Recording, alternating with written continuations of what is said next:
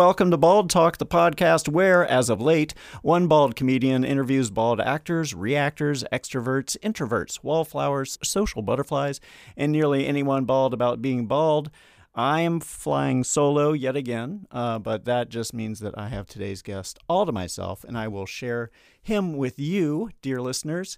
He is a brilliant, hilarious, and gifted actor known for his work on The Drew Carey Show, American Housewife, Outsourced, Veep, Better Things, Napoleon Dynamite, Office Space, and the list goes on, and I'm not exaggerating. The list is intimidating. From my expert point of view, he's not officially bald, but he's putting in the receding work, and he's on the path. We welcome him with open arms. Please welcome Diedrich Bader. Oh, Diedrich. Thank you. That was great. That was great. I love that introduction. Thank you, Brad. Yeah, right. And no. I am definitely. I have a bald spot back here, which is kind of enormous. You do? I do. I have just enough hair for a hair lady or gentleman to spray my head and make it look like I have a full head of hair. Do they spray or do they sprinkle in the charcoal dust? It's a combination now. It's because the technology has changed. Yes. So they do like kind of paint, sort of a paint-like thing, and then on top of that, they do what's called topics, which is, as you were alluding to, it is chopped up, very fine hair that they put hairspray down. Then they spray the thing on, which is kind of chopped up hair. It gives it a matte finish. I call it bald be gone. It's very bald be gone. It's very regional theater. Like the technology behind it is very like we burned a Bible and we used the ash on your head to cover it up if you have gray hair or something. It's definitely that. It's definitely that. Yeah, I've not. I mean, I'm at the point now where they're just like it is that dance with the hair and makeup people where they like sit down in hair's chair and they look at me like, you're perfect. Yeah, you're so good. I get it. You're just good. Do you ever do a rug thing? Do you ever like wear a wig?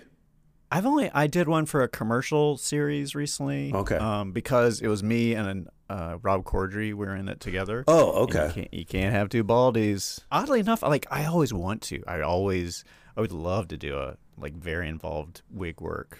I have a very high hairline.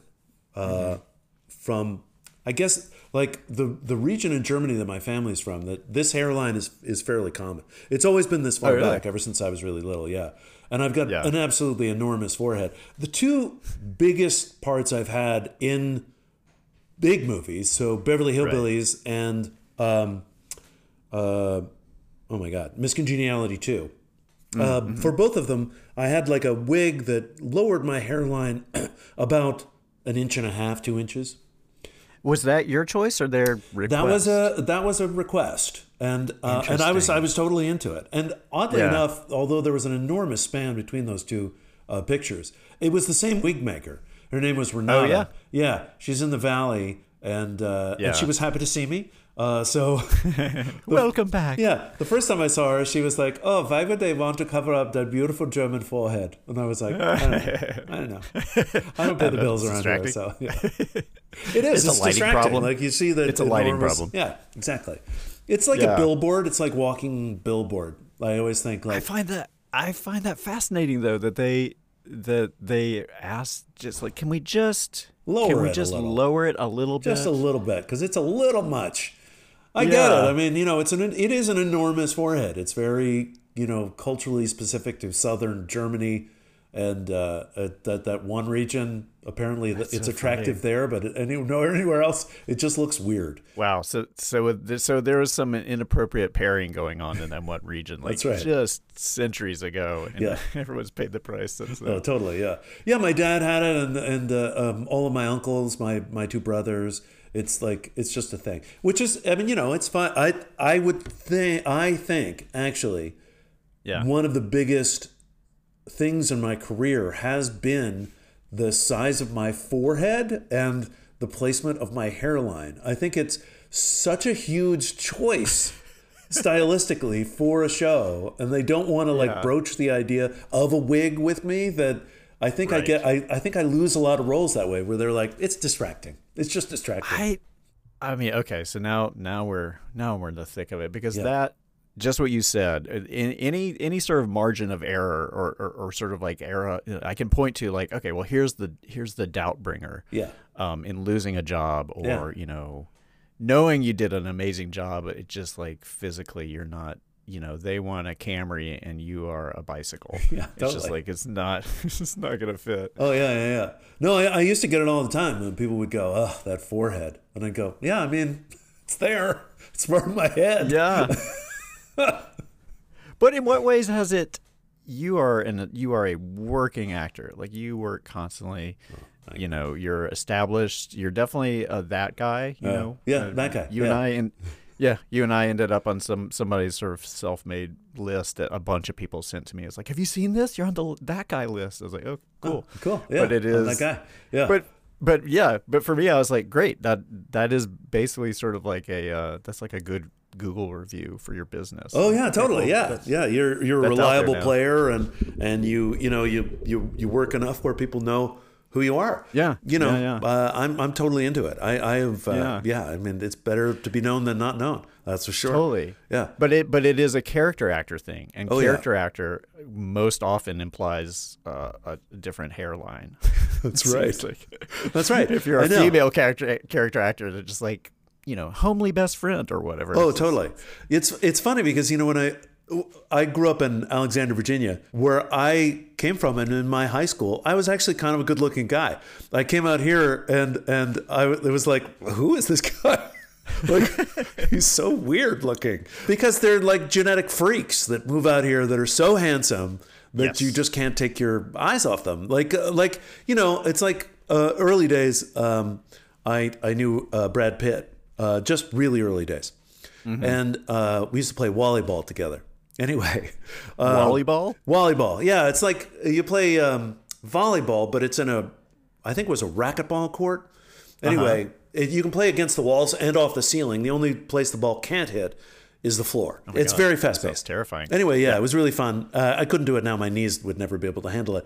But you even as a straight guy, you can't take your eyes off him because he's like so gorgeous, and he looks like he's from another planet. You know, you're like, totally. Well, how he's grown in a lab. Yeah. There's nothing. He has government research that's gone right. Somehow. And that's what it takes in Hollywood for you to be, you know, at all attractive. Right. Because it's like, I mean, the only saving grace is most often they're short. You know what I mean? Yes, not Brad, but most of them. Yeah. Yeah, most of them are sort of like, or they're 90% head if you see them. Yeah, totally. I know.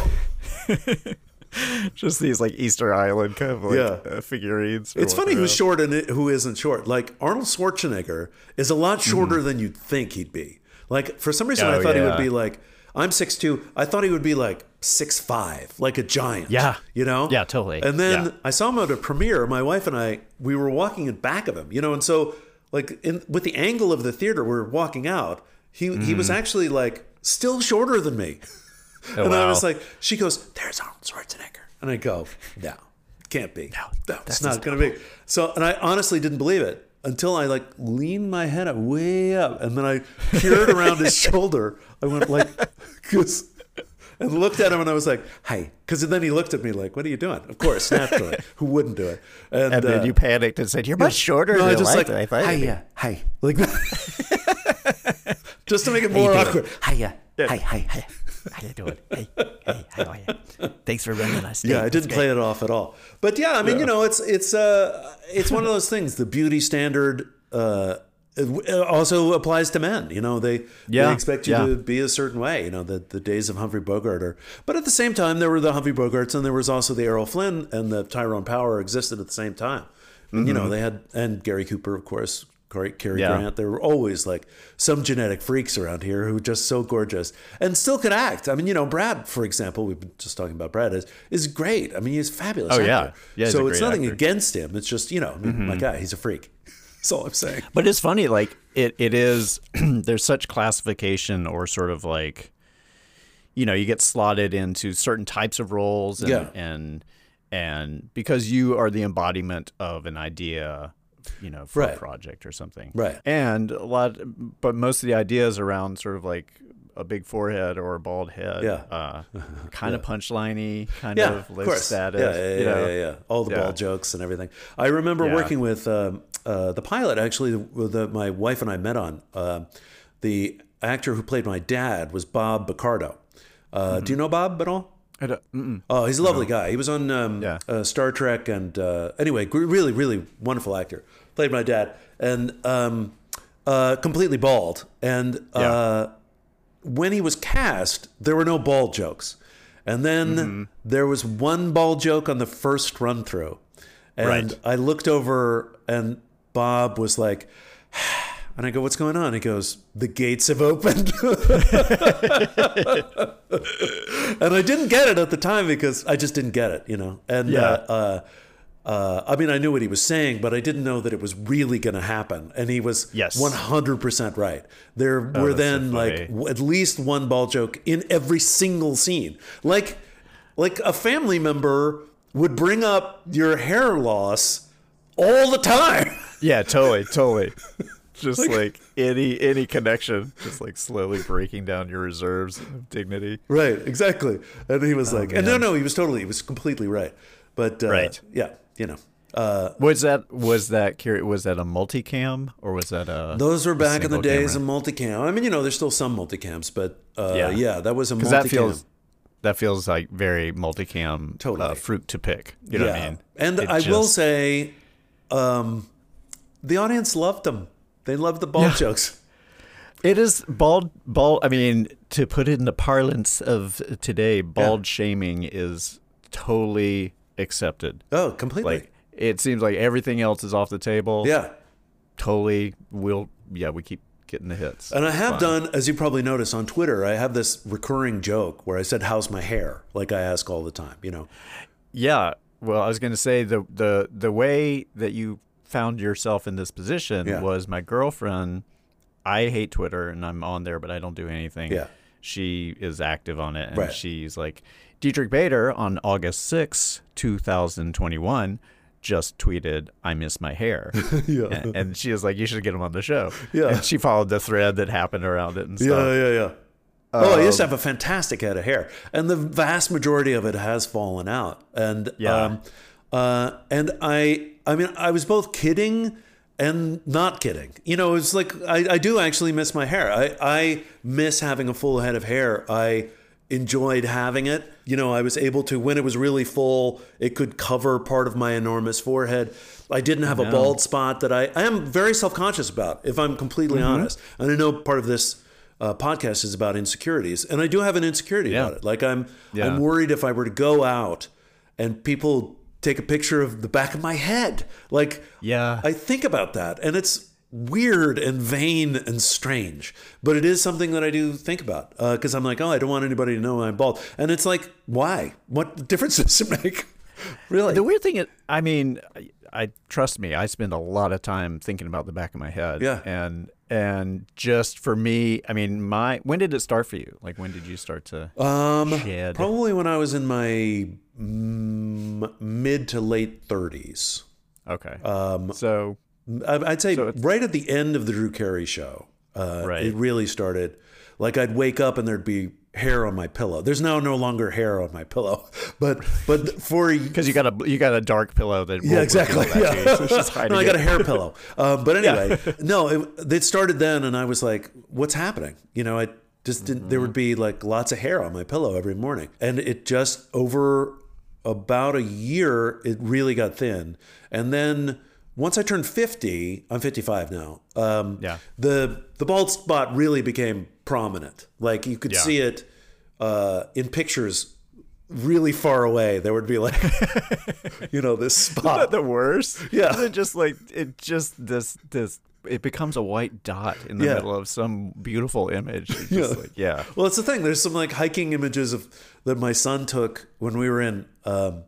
Where were we? In the Chamonix region of France, hiking in Mont Blanc. And it's a beautiful scenery. And I mean, it's spectacular scenery.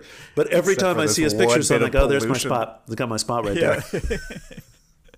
That one bit of like visual pollution. For that and I wish I could get past it, but I don't know. I don't know. I mean, someday I can, but I'm sure. But it's not yet. And it's interesting that you're doing a whole show about this because it is sort of in a micro way, it's super fascinating because it's like the vanity of men or accepting, and I don't know, it's a complicated thing actually.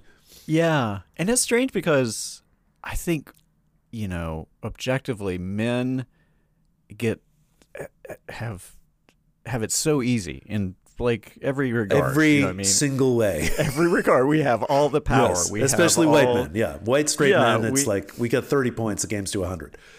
Yeah, and our bodies like hang in there much longer. We Yeah. have more value in sort of social estimation of Yeah. like what your age means and stuff. Yeah. And so sometimes doing this podcast, it feels a little, it's a little bit like shut up. Yeah, of course. Quit whining. Yeah, of course. But yeah. at the same time, Yeah. to me, it's this thing of like I've been losing my hair since I was 17. Oh, young. Wow. So it's just been this like, it is in keeping with global warming. Like Right. I've just been seeing the kind of decay Yeah. and stuff. And I've gone through different waves of it and stuff. And Yeah. oddly, I still have a hang up. Even in doing this, normally my co-host Charlie, he's into being bald. He's like, Oh, wow. I don't care. No, does he shave the rest of his head or does he have the side? He shaves it. He shaves it pretty like almost to the skin and stuff. And I'd be I just interested to haven't- see what the delineation is between those that are really comfortable being bald and shave their heads and those that are uncomfortable and don't shave their heads. You know what I mean? Like, I wonder how Yeah. many, because it's like you're just holding on. It's not like you're doing a comb over, obviously, but Right. it's like you're holding on to what you have still. But I don't see any problem with that. It's like, it is. I don't either. Like Yeah. I think it works for me. Yeah. But then I mean, truly right now it is in keeping with just aging stuff. Yeah. It's sort of like because I just got used to it, like, all right, this is what I am. Right. This is how it looks. Yeah. And thankfully my girlfriend's like really into it. She's like, I love it when your hair gets all shaggy and kind of Larry David. That's very sweet. I love that. Yeah. I have yet to, and maybe they were just being nice, but I have yet to meet a woman that really cares. Yeah. They just don't care. It's Yeah. like if Yeah. you're nice and you're funny and you're smart and you're respectful, then they like you. That's just it. Yeah. Yeah. But yeah, it's not a thing. It's a thing that men where they judge themselves. Yeah. And that in of itself is sort of interesting. Anyway, I'm sorry I interrupted. Go ahead, Brian. Oh, no. But it's, I mean, I guess the biggest point is like, and why overdoing this, the podcast, it kind of shifted a little bit. Just like, well, I mean, we're just talking about insecurities. Like everybody has some hang up. Like literally when I was in high school, before I started losing my hair, I was obsessed with my hands. I was obsessed my hands were too skinny. Oh. And I used to get like one of those exercise balls to try to beef them up, and Wow. like I was doing, Yeah, I was, like, yeah. literally, Get you know the what I mean? strong hands. Like And then your hands like my are kicking up. You're on the beach and big hands come over and kick dust, sand Yeah. into your hands. And then Yeah, you're when like, I walk, if someday you see me you're from gonna a work- distance, it just look like two Mickey Mouse giant gloves are kind yeah. of walking towards you. But and then it's kind of the salvation of someone who accepts you. My first girlfriend was like, "I love your hands." I was like, one of the They're first nice. things I They're noticed artist about hands. you. Yeah. Yeah, and so it's strange that relationship you have to yourself through something that you are insecure about. you Oh, know? totally.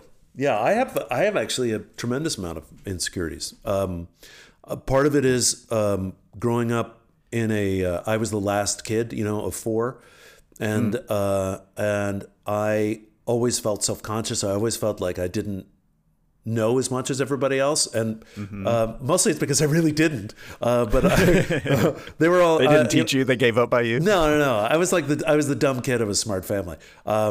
So which I joke about, but I actually really keenly felt. Yeah. And so I have a deep insecurity about how smart I am or not smart I am, and Right. and I can be unhealthfully competitive when I start playing a game because like I can be a bad sport, and I know it in myself, and I actually hate it in myself. Yeah. But it's because, my brothers would teach me a game and then they would win. And Yes. and because I just couldn't pick it up as fast as they did because I was smaller. I was too young, and it's nothing against them. They didn't rub it in. They're really nice guys. I would still lose. I always lost. And I just hated it. I always felt like somehow it was stacked against me. No, it's the same rules. It's just you're smaller, or you're not as smart, you don't know the game as well because you just started. It's one of the things I hate that I do, and I have worked on, and I'm in my mid-50s. I've worked on in my life to try to be a better sport and to not take it personally when I lose, and not to get self-conscious about a game, and not to get angry. We were on, as a cast, we were on Family Feud, which is very strange, and I really wanted to do Family Feud, and I got super excited. For which show? For American Housewife. Okay. And we lost, and I was really mad about it. I was such a bad sport, and I was simultaneously angry that we had lost, and angry at myself for having taken it seriously. It's Family Feud. Yeah, totally. Yeah. Come on. Yeah. I disappointed myself. I was angry at myself for being a bad sport about it. Has sort of the converse of that, or the other side of that, been that competitiveness has aided you in, our line of work, which is very unforgiving and it is very abusive? Unforgiving. It is. It's interesting. I think that part of my drive is that competitiveness. Yeah. They always say, like, when you read the trades, it takes, about 20 minutes to read and 2 weeks to recover, because it's all the projects that you're not in, that you're reading about, and people that, and especially when I was younger, and like, genuine friends of mine, like Dermot Mulroney, who was a fantastic guy, would get apart. I would be jealous, like we were competing in some way when we weren't. We were different, we're just different people. And of course he would be considered for roles that I wouldn't be considered for. It's not like we ever read for the same role, but I would be competitive somehow in a really unhealthy, weird way. I mean, I think it was Christopher Hitchens that said, envy is the only sin that isn't any fun at all. Like the rest are kind of great. Yeah. I mean, what you just said is I've had that exact same thing. And hearing you say it, my reaction, like when I go through it, is sort of like, well, I'm friends with this person. Yeah. And that's just where it starts. I mean, it stops for me. It's like, well, I'm friends with this person. So why am I thinking this? This is really unhealthy. Like, I actually genuinely like this guy. Like, he's one of my oldest friends. Why am I thinking this? But even it's not even sort of like, I'm like, I'll be jealous and envious. Yeah. And happy. I will be happy for them, but I'll be saddled with those feelings for myself. Yeah. But the logic I have behind it is like, yeah, but I'm a contemporary and a friend of this guy. Yeah, right. I should be working as well. We were at the same theater together. I should be getting it too. Like, everyone should get this equally, and it's not that. It makes absolutely no sense. Makes no sense. Yeah, no, I've gotten very good about accepting, and I don't feel competitive in parts anymore. Like, it's something I actively worked on and got through, got to the other side of it, where, I'll see, like Patrick Warburton, for example, he and I were up for the same roles all the time. And I got around to just accepting Pat is really, really funny, and he's going to be great in this. And if they choose Pat, they're making a great choice. He's fantastic. So it doesn't have to be me. And it's okay that it's not me. And my bills will probably be, I'll be okay. I'll probably be okay. Because as you pointed out, it's like, well, luckily, I knock on wood. But it's gone okay for me. So I have to let that go. And but that took a lot of work. It took a lot of work. Yeah. I'd like to ask about that, because how do you, one thing that I still struggle with, and I think it's interesting you talking about the competitiveness, because my reaction to, I had the same thing, like, and it reminds me, I did some bad parenting, I think, in not letting my daughter win games. Right. You know what I mean? You were great Santini. You were like, it wasn't even that. I was just like, well, we're just gonna play, and whoever wins wins. Yeah. And part of it was, I was like, oh, this 4-year-old, I should just fake it. Yeah, right. Yeah, I know. So, it's terrible. I misinterpreted it. And I was like, no, you will learn by the process of what it's like. Right. So like, yeah, you think that. I did exactly the same thing. So it's like, I mean, it just happens. Plus, sometimes you want to turn them on to something that you're good at because it's something that you could share together. And I basically created the same situation that my eldest brother created with me in chess, is that he was on the Princeton chess team when he taught me how to play chess. I was never going to win. No, of course not. It was not going to happen. He just blindfolded himself. He was genuinely trying to help me learn. Yeah. At the same time, he couldn't hide his light in a bushel. He just couldn't not win because he knew the game backwards and forwards. So it was almost impossible for him not to win. And so, I don't know, sometimes I think about that when I tried to teach my son how to play a game I like to play. Here, we have a court. I know it sounds ridiculous, but we play pétanque. It's like bocce. It's like the French version of bocce. Oh, okay. Oh, that's cool. So every time I tried to teach him... You're a real Francophile, it seems like. I was little and lived over there and blah, blah, blah. Oh, but nice. Anyway, that's cool. Every time I tried to show him how to play, I ended up playing really well, even though I genuinely tried, Brian, not to do well. But there was something in my hand or my body that was just like, oh yeah, now we're playing, man. We're going to play. We're going to knock him out. Wow. And it's like, oh my God, what are you doing? He's 9. I'm seriously trying to lose here. I'm just that good and you're that bad. That came out bad too. I'm so sorry. Exactly. Yeah. Oh man. Yeah. But for me, competition, I backed off from it so hard. Like I just was never competitive. And my daughter is the exact same way. Oh yeah. Like interesting. Just the exact same, just like, no. Yeah. That is putting myself on the line. Yeah. And so for me, hearing you sort of say like it took you a long time to kind of get around that, I have the same thing. Like, and I've tried to figure out what it is. It's interesting hearing you talk about it because now I'm like, I think that my reaction to someone else getting something is a reaction to myself. Yeah. And it's this reaction to myself in that I don't like being in this competitive situation. Yeah. Even more so, I don't like that I didn't get it. Yeah. I didn't get it turned on myself. Like that's the kind of worst case scenario that I'll go through. Yeah. And part of it is like we exert a sense of control over something we have no control over by having that reaction. Mm-hmm.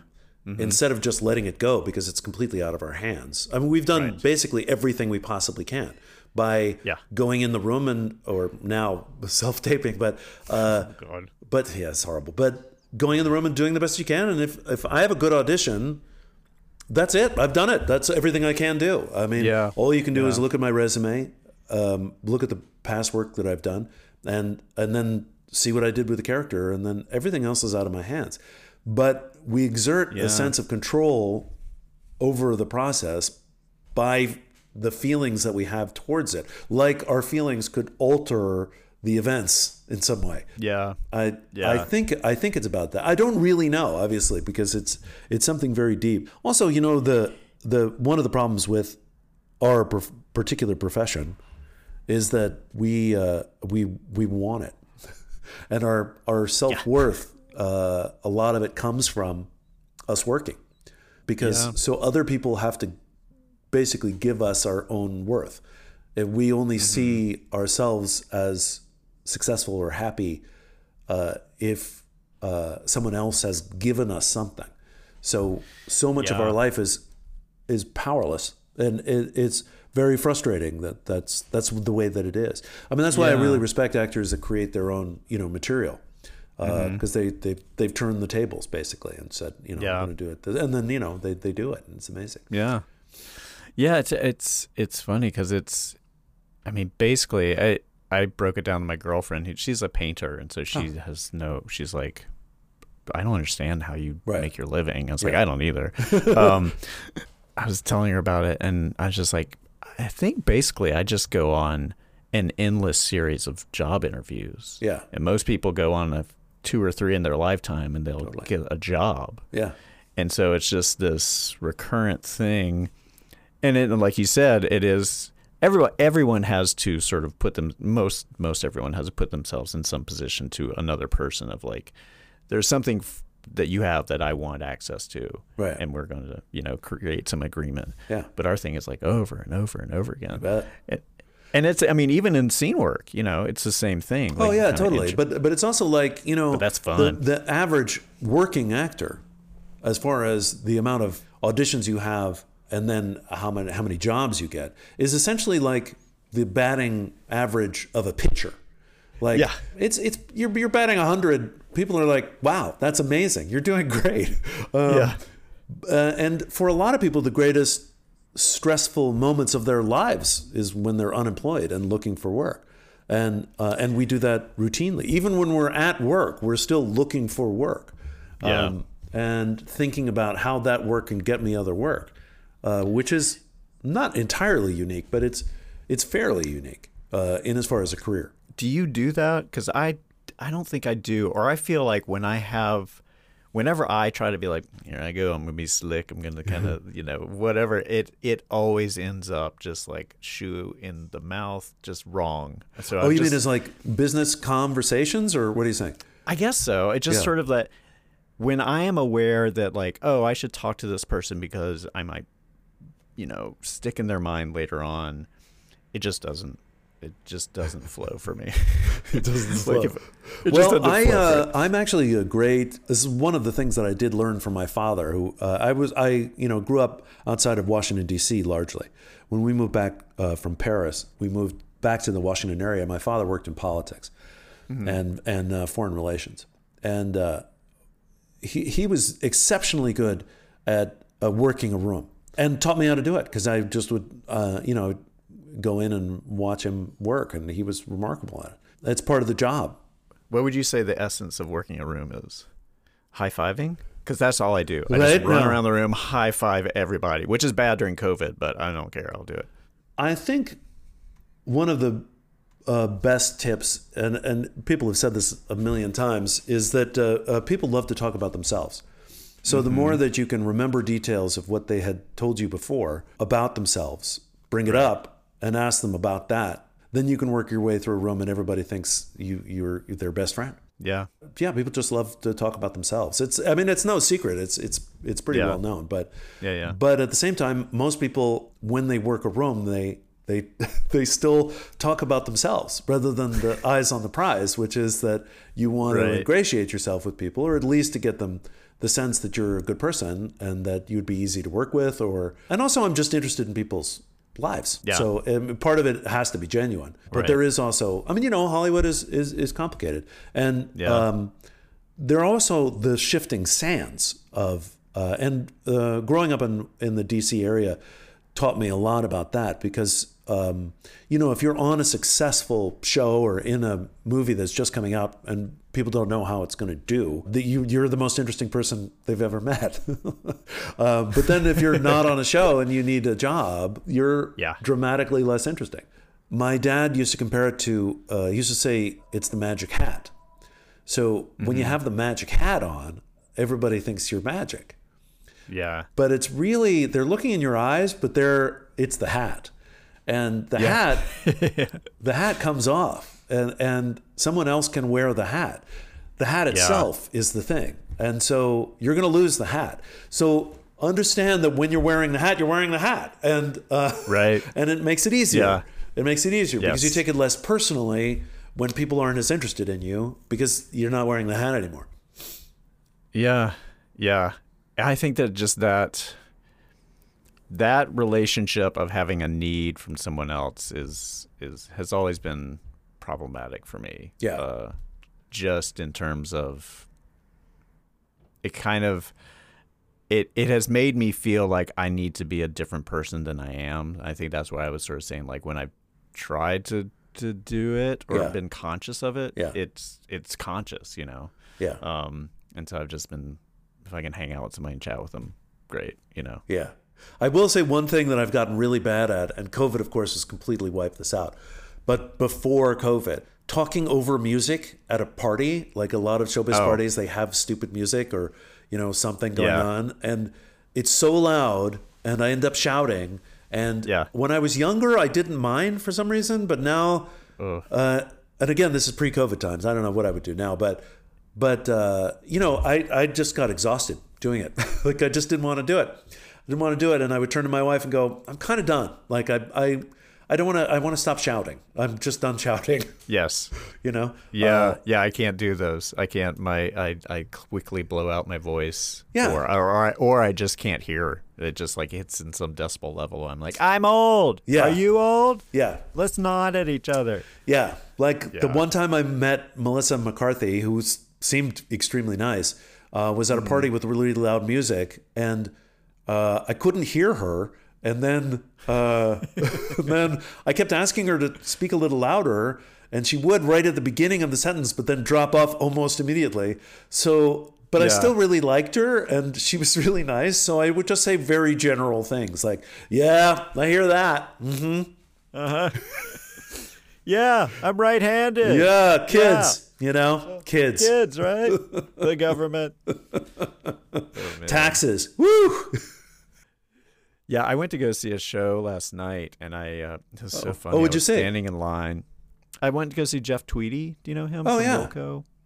Cool. Yeah, it was so good. That's fun. I love him. Yeah. Oh my God, he's like one of my massive heroes. So I was just like, and it was also one of those. It was one of the first few things I've done. We've been like really crazy, like careful. Yeah. My daughter actually got it last week. Oh, I'm sorry. She was asymptomatic. No, but she was asymptomatic. So she was okay. And then went away in 3 days, Right. So it was best case. But it was that thing of like, we're running. Oh, it caught us. It finally caught us. And it felt like a moral failure. There was a certain competitiveness. I was like, shit. Yeah. I wanted to be one of the ones who dodged it. Yeah. I think ultimately we're all going to. Because it's endemic, it's not going away. No, it's not. No, totally. So I really wish it would, but if Omicron, taught me anything, because I honestly thought before Omicron, I thought we were done. Yeah. I really genuinely did, and I was like, oh man, there was going to be dancing in the streets. But then Omicron happened, and I went, oh right, it's just going to be here now. It's going to be here. Yeah. So we're triple vaxxed, and the kids are triple vaxxed. Your daughter was a vax? Yeah. Everybody's vaxxed up. So she's Only on Bald Talk. Ever heard of social media? We have, and no big deal, we are on it. Check us out on Instagram at Bald Talk Pod or on Twitter at Bald Talk Podcast. Please make sure to like, rate, and review, and subscribe wherever you get your podcasts. We don't care where you get them, just get them. No judgment wherever you get them, anywhere. Whatever. No judgment. As long as you listen, we don't give a fuck. Only on Bald Talk. Going back to sort of like pre-COVID, post-COVID social stuff. Yeah. I'm standing in line waiting for water because you can't just go up and get a dispenser thing. Everyone has to get like a cup of water and stuff.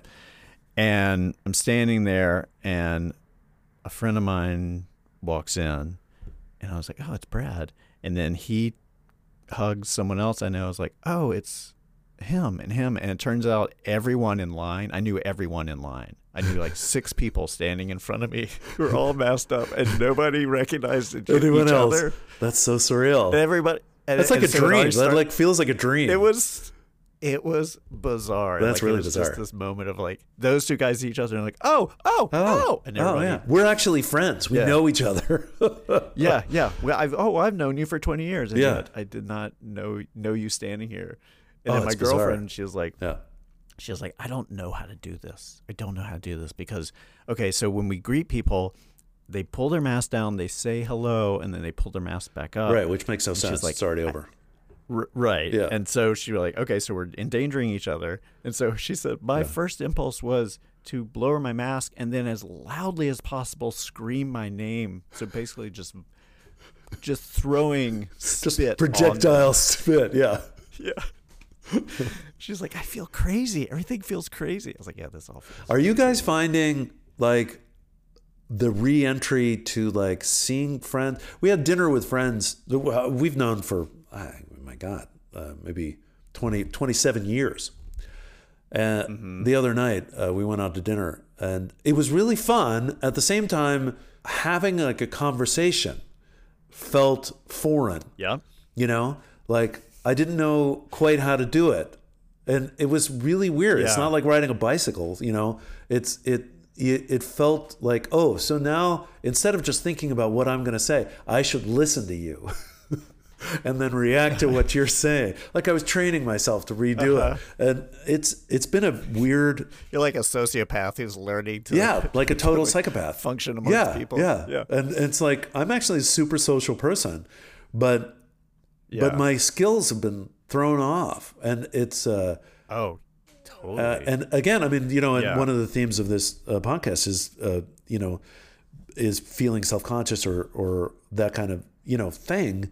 And that is definitely something that I am burdened with now. Like, I don't know when to cut myself off sometimes. Like I talk too long and I can hear myself and I'm like, you ran out of points a while ago. So you should probably not keep talking. Circling back to the same thing. It's time to listen a little bit, not keep talking. It's very, like I haven't felt that way, I don't know, since I was little, I guess.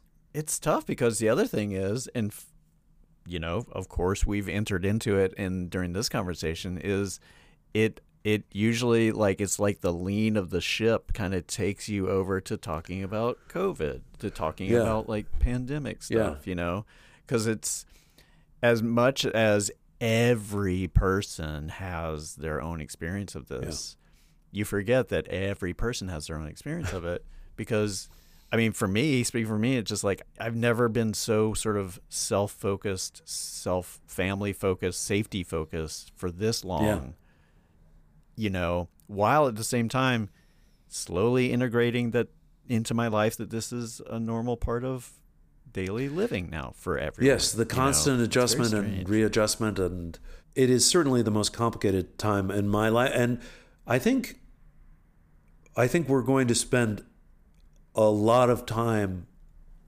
processing what we've been through for the last 2 years. Yeah. It's a lot. And the idea that we're supposed to just get on with it is kind of an anathema because it's like, how are we supposed to do that exactly? Like it's very pro-capitalism if we do. Yeah, right. Let's just get back to work. And it's like the most important thing is that we get back to work. And it's like, is it? Or is our safety more? It seems like our work is going to be pretty fucked up if we die or whatever. That's pretty much the end of as far as I know, that would be the end of work. Yeah. And I mean, we as a family, we were very careful. Of course, because we're better people than you, we have not gotten COVID yet. We've just been. We've been. I let my. Sorry, Brian. Go ahead. Oh, I was just going to say, let my daughter know that she's a flawed That's person. Right. It's terrible. She's terrible. Family shame forever. I mean, we've been probably the most cautious of anybody that I know. And it has been thanks to my wife, who has been really on top of it the whole time and has done an amazing job keeping us healthy, and also taken a lot of the heat for keeping our health standards up. Because she is willing to be the bad guy and tell us, things that we shouldn't be doing, and it's a huge burden on her. But it's I think I was the bad guy in my family. Yeah, somebody has to be, and I'm grateful that she did it, because I don't know. Maybe if it were. If it were up to me, we'd probably be sick, because I would have taken it less seriously than my wife did. And so far we've missed it. So I'm grateful to her and everything that she's done to keep us well. How old are your kids? My son is 18 and my daughter is 16. Yeah, my daughter's 14, and so it was going back into school. Yeah, where I was like, this is where it's going to happen if it's going to happen, and I was very impressed that it took this long. Several months. Yeah. For a middle schooler, COVID would be really hard for a middle schooler, because you're just figuring out, I mean, like what we're talking about, the idea of a conversation, like how we talk, and you're really just figuring that out when you're, 12 to 14, because you're. Oh my God. Well, she started a new school. Oh, wow. So she's started a new school for freshman year of high school. But she was going with a couple of friends of hers. Okay. Well, that's but good. so she, starting a new school and stuff. Yeah. So she's with all these people she's never met, who she only sees their eyes. Yeah. And so she had this thing where she went to the winter formal, and of her friends, she was the only one who asked a guy out. Nice, good for her. And yeah, totally. And I was like, "Oh, should I get a ticket for so and so?" And she's like, "No, you don't. No, he's got his own ticket, but I'm not dating him. I'm not dating him. I don't like him, and I will never like him." And I was like, "Okay, right, good. We'll Very get clear. into specifics about Yeah, this, but fine. accepting this situation."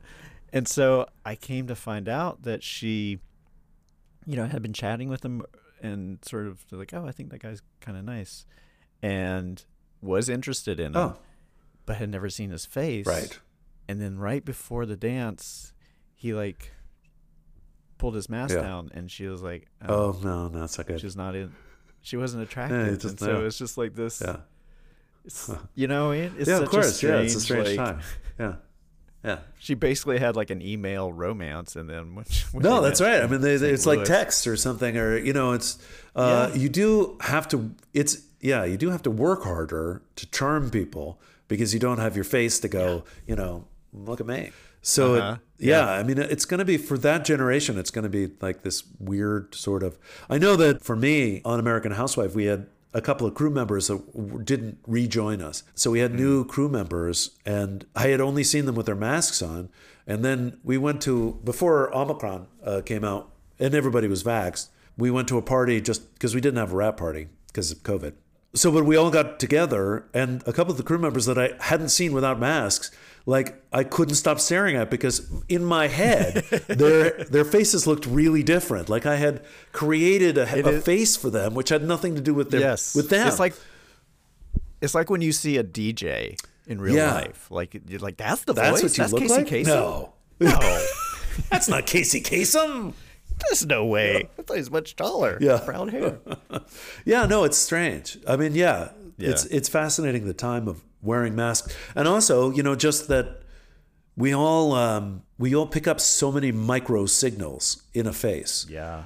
We register them, a million. I don't know how fast, but like all our synapses are firing, looking up signals in people's faces. That's why when people have Botox or they have plastic surgery, they can throw off your perception of them because there's something about their face that isn't moving like a regular facial recognition software essentially in our head is responding. They to. become a sim that you're sort of talking to. Right. So you're always like adjusting in your head as to figure out what they're thinking because their face isn't moving in a way that we are literally conditioned to register. So we don't see our faces anymore. That we're depriving ourselves of an enormous amount of information about somebody. Yeah. Yeah. To the degree where you can be standing in line with 6 of your best friends. Not know and they're not there. Know it. They could be total strangers. Just ghost people surrounding us. And one of the things when I flew to go work, I hadn't gone through an airport in many, many years where I wasn't recognized because of the Drew Carey show at the time. It was a long time ago now. Right. Was a very big show. So I was recognized all the time, especially going to airports for some reason. I don't know what. Anyway, it was like I've forgotten what anonymity was like, and I don't like it. I don't care for it. I'm against it. Oh, really? I'm against it. Interesting. I actually really okay. like. I mean, because it's like if people don't like an actor, it's pretty rare that they come up and tell you that. That's true. Yeah, they just glare at. Yeah, they just either ignore you or they don't recognize you. They'll take a picture of you and not knowing it and post it. That's right. Look at Whether you're bald head or whatever. But no, but it's unlike, let's say, for example, athletes, especially if athletes with, teams in the U.S., let's say you play for Chicago or something like that, and your rival team and you're in the airport and somebody will say something really nasty to you, even though, you're a human being. You're waiting for a plane. just trying to move somewhere. Yeah. I mean, really? Yeah. It's people do that. So I've actually seen it with, I'm not going to say who, but I mean, and he's a human being, and like, it's hurtful. It hurt. You try to like, haha, when this guy's whatever, but it still impacts you. And That's but funny. people still feel like because it's like, oh, I'm an LA guy, so I'm going to yell at the Chicago guy. It's like, Yeah. that's not the way. This guy gets paid to run a basketball up and down a court. It's not. Yeah. He's not your enemy. No, he's a gladiator in a battle that is ongoing. Yeah. So, yeah. But anyway, Yeah. but as an actor, it's like they like you. They come up then, and then I love it. I think it's great. I do too. It's like I will totally. I will admit, like the little dopamine hit, the little sort of. Oh, like, totally. I'm just like, okay, I like, yes, I'm reaching beyond the sort of like limits of my own brain of like worrying who I'm impressing or whatever. And but like I always try to take it back to like, okay, that again, that's a good report on my business. That's right. You know what I mean? Yeah.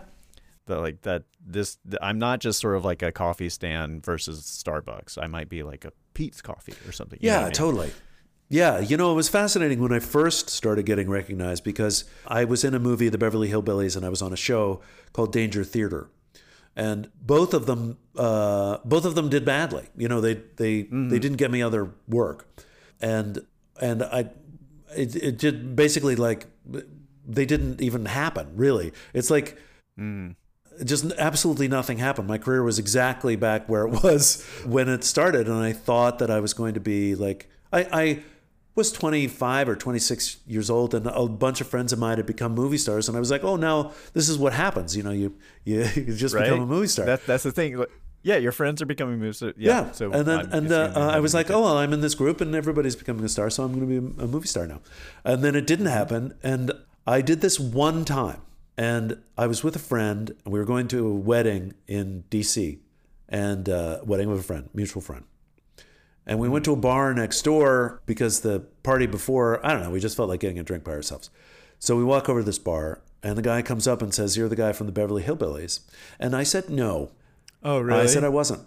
And I only did this once in my entire career. And it's because at that moment, I was letting him know that it was a negative experience for me because I didn't get out of it what I wanted out of it. And I put that burden, my own perception of the picture, on him. And he was really disappointed. And my friend who I was with, like, looked at me, and I was like, what? And he goes, why? Why would you do that? Yeah. And I was like, yeah, you're right. I did the wrong thing. I did the wrong thing. I just did the wrong thing. And I went over to the guy and I explained everything to him. Like I totally unburdened myself. I gave him way too much information. But I was like, it's just, I am looking for work right now. I'm having trouble finding work. The movie did nothing for me. The series did nothing for me. I mean, it gave me some money, but not much, frankly, because it was my first movie.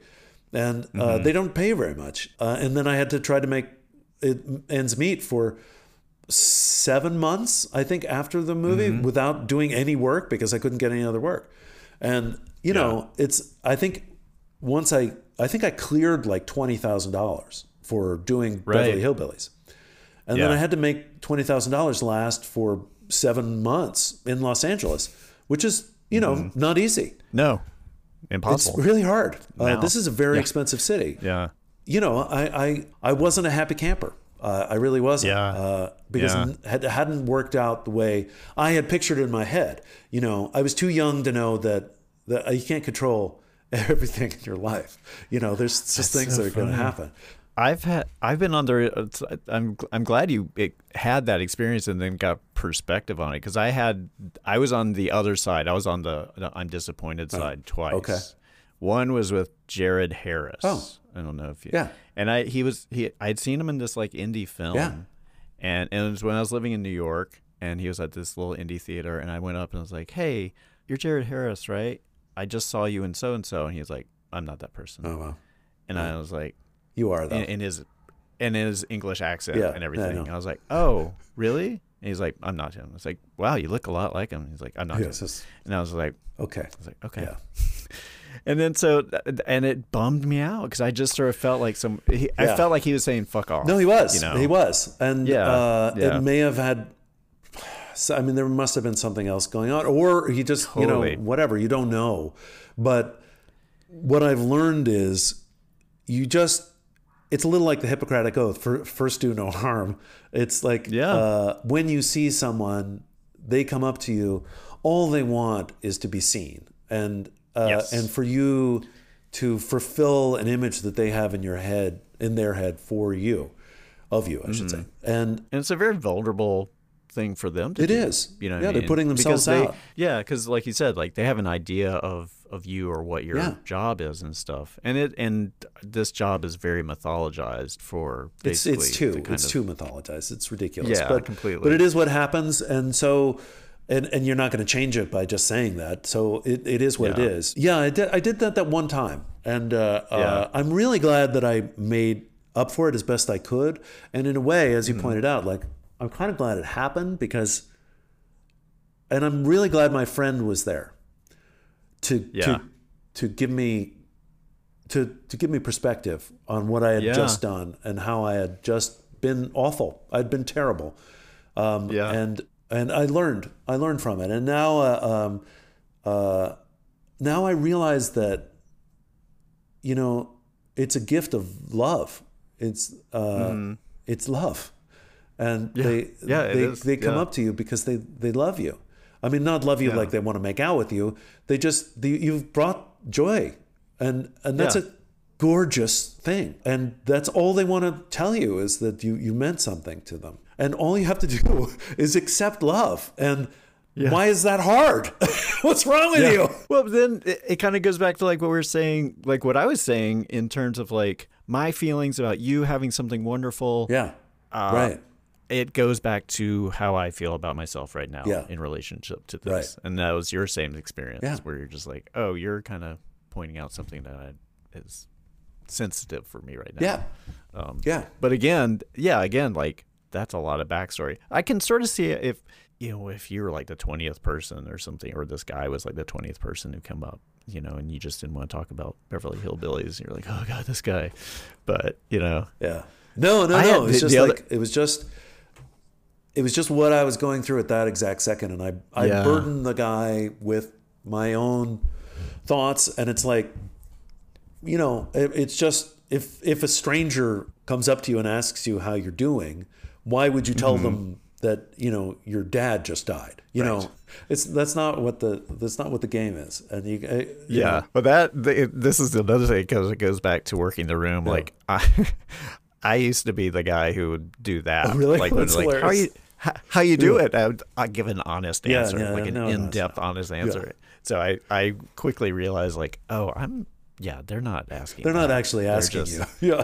They're just starting this dance for just a couple minutes. Like that's it. That's all you need to do. That's all you need to do. Just keep dancing for just a short period of time. And if you can't do that, then really, why did you come to the thing? But I mean, it is interesting, human interaction. The other encounter I had with that of somebody denying, there's another one where I came up, and I won't say the actor, but I was like, hey man, I just saw you in this movie. I thought you were so fucking good. I know it came out a couple of years ago. I'm a little late, but I thought it really was amazing. And he looked at me as like, what am I supposed to do with that? And it was like that moment. And I was like, I guess you can shove it up your ass. Yeah, I suppose you could just put it up your ass. And you could also say off, thank you, because it's just, it comes from a nice place. It's not like I'm. But it was. Yeah. I mean, it was a very New York encounter in that regard. Of just like, hey, friendliness. Hey, sour. Bat it down. But it was like it was kind of like the other I was like, oh, I've been here before, and I'm not gonna. If you're sad, you don't have to shit on me. No, you don't have to. You don't. And it's an easy trap to fall into. And I mean, I've worked with people who are uncomfortable with having a public career, and there's a part of me that is like, why do you think you get paid? You get paid because people recognize you, and part of it is that It obviously should come from a genuine place, but even if you're going to fake it, you should try to fake it because it's part of the career. Treating fans or anybody with respect. It's part of it. And I've never understood, like, why don't you want to do publicity? Why don't you want to talk about the show? Why don't you want to interact with fans? Why? I don't get it, because it's like that's why you get, it's more than just that you memorize your lines and hit your mark. It's the whole package is part of the business. Yeah, yeah.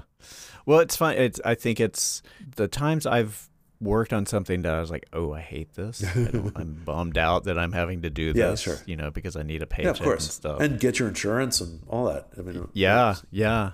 Those I will completely, there have been a couple times where I will cop to being the asshole who's like snide about it, in the interviews and stuff. Sure. And I look back now, I'm like, oh, dude, just be so grateful. Oh, yeah. Just like, man. Yeah. Because it's not most people's jobs every single day is not home runs. Oh my God, are you kidding me? Like everybody, it's like most people are. My dad did a really smart thing. I've been talking about my dad a lot on this, but my dad did a really smart thing, and he made me go work on a farm. Oh yeah, in Virginia, and of course it taught me that I don't want to work on a farm, but because it's.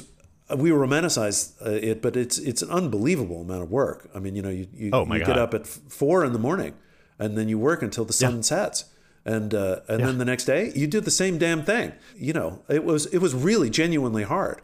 How long was that? How long? It was a full summer when I was 16, and term of service. Yeah, so it was close to 3 months, and it was really, really hard. It also made me extremely grateful for my job, because I know it's not really like, I'm having fun. I genuinely enjoy it. Mm-hmm. And that's one of the reasons that I keep trying to do it, is that I really enjoy it. I have very rarely not found joy on a set. Yeah. I love it.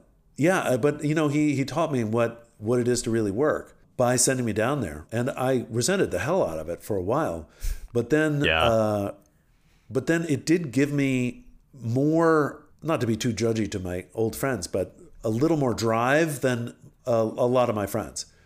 Because I didn't want to have a straight job, because it's hard. It's really hard. Yeah. It's really hard to do something that you're not into. Yeah. And is really demanding physically and not mentally. And it's hard. And I didn't want to do it. So I've been eternally grateful to keep working in my chosen profession. Did you went to School of the Arts in North Carolina, right? Yeah, good for you. Yes, I did. Yeah, I'm from North Carolina. I'm from Charlotte. Oh, you're from Charlotte? No kidding. That's nice. Yeah. My sister lived in Winston-Salem for a little while. Oh, lived in Salem. Okay, cool. Yeah, I liked Winston. I mean, it's a small city, but I still liked it. Old Salem is really pretty. Mm-hmm. Yeah, I mean, I love Carolina. I think it's a great state. Did you decide, like, early on, like, when did you sort of decide to do acting? Or were you like... I wanted to be an actor since I was about 4. Oh, wow. But then when I became kind of a hippie kid, I sort of lost track of that. Mm-hmm. And then I really wanted to ride a motorcycle to Tierra del Fuego. And I told my dad that, and he... totally appropriately freaked out and said, well, are you going to apply for college at all? And I was like, I mean, why? I'm going to be riding a motorcycle to Tierra del Fuego. I'm a free spirit, man. Don't hold me back. Doing my thing. He goes, how long does that take? And I was like, I don't know, maybe 3-4 years. I'm like around college time. And he goes, okay, so what can I do here? And I said, I don't know. What do you want to do? And he goes, how about you apply to one school? And I go, for you? And he goes, yeah, for me. And I go, yeah, all right, one school. Oh, one school. And he goes, but you have to try. And I go, okay, yeah, I'll try. I promise. And he chose North Carolina School of the Arts. And yeah, he did. Interesting. So the deal was he could choose, and then you will go there? If I got in, I would go. Yeah. That was the deal. I did not get into the full program. I got into the summer program. There I met the other most influential man in my life, Yuri Belov, a Russian director, acting teacher who changed my life and became my mentor and was the first person I get teary talking about him. Aww. The first person to single me out and say that I had talent. And because I didn't really, that's part of the reason that I lost my way, was that I just didn't see anything. I wanted to create my own thing. Yeah. But essentially what Yuri was saying was that you already are your own thing. You're there. And he worked with me every day after class, before rehearsals, during that summer. And by the end of the summer, I had rediscovered that I wanted to be an actor. That's so cool. And he changed my life. And then I was lucky enough to get into school. I went there for 2 years. And then in between my sophomore and junior year, I met a casting director at a dinner party in Santa Fe. I was on vacation with my family. And she asked if I wanted to come in and read for the part. I was like, no, I'm going to be stage actor. And she said, just for the experience. Anyway, I got it. This Western. It was really fun. And I dressed like a cowboy, and I rode a horse. Oh, well. And I really loved it. It's like playing pretend, getting... Yeah. As Katie Mixon, who was the star of American Housewife and was an absolutely wonderful person, said, I play pretend for a living. And that's the way it should be. It should be like playing. And when it's not, that's when I think you're not doing the well, at least comedically, you're not doing the best work. But it's like, I think we're very blessed to be able to make a living at this, career. Yeah. Yeah. Oh, completely. I mean, that was a kind of a long way. I told you the whole bio. Oh no, I love it. I mean, hearing you say you got a mint. I remember when I was in college, because I have always wanted to do this, but I kind of talked myself out of it over and over again in a way. Sure. And I played in a band, and I was a photographer. Kept doing and it was always creative stuff. So I was like, all right, there's something I got to do. Yeah. But I remember going in college. I remember aching for a mentor, hearing you got a mentor. I was like, oh man, I remember just being at that kind of juncture where I was like, I just need somebody. And I went to the theater department, and they were shitty to me because I was in an English major. They're like, you have to dedicate your life to this. I'm just asking questions. Yeah.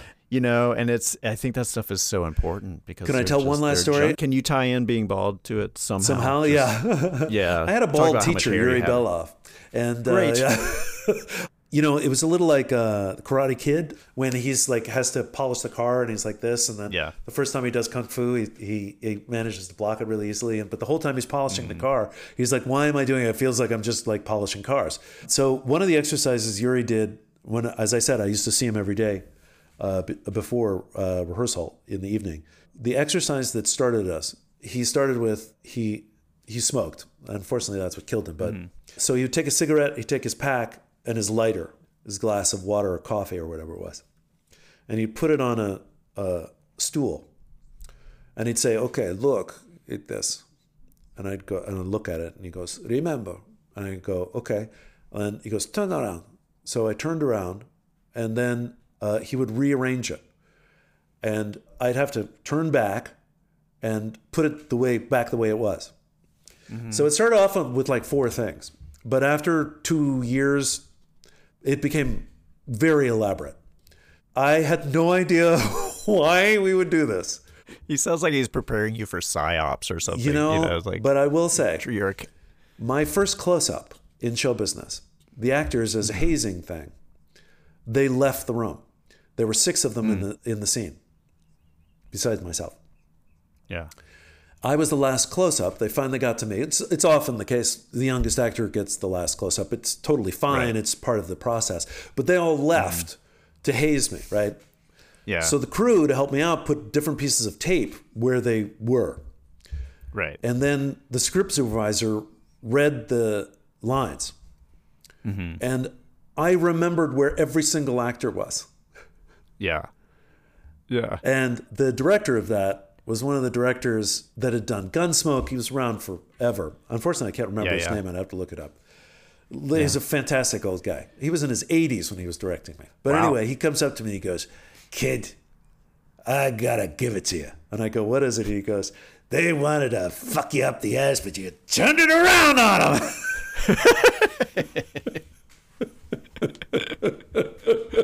Thank you, Hollywood stereotype. All right, here's my cigar in my No, hand. he was totally that way. Honest to God. I'm that's not great. exaggerating. That's That's the so way funny. he was. Oh, that's so funny. But then, one thing throughout my career I've been able to do is continuity.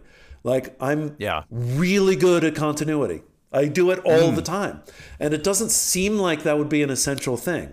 Continuity, for those of us that are not in show business, would be like when I pick up the glass, take a drink, when I take a bite of food, when I put down my phone, right hand, if I do the right hand, when I do hand. that, whatever.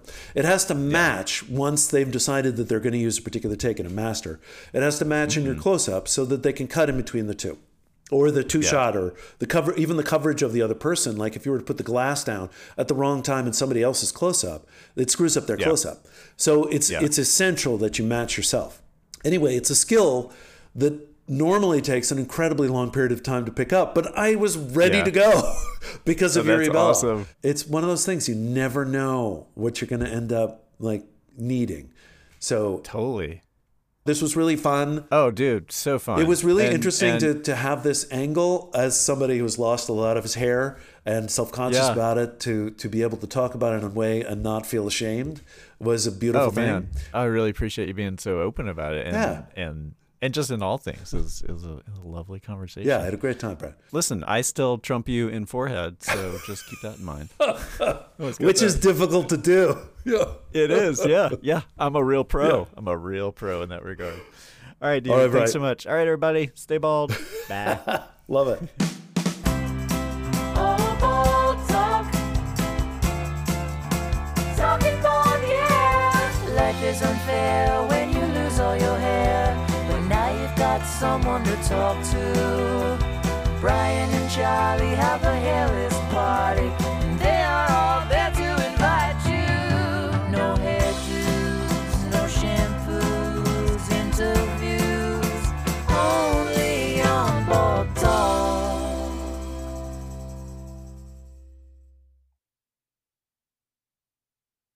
Screw it. We're just gonna talk about Comics.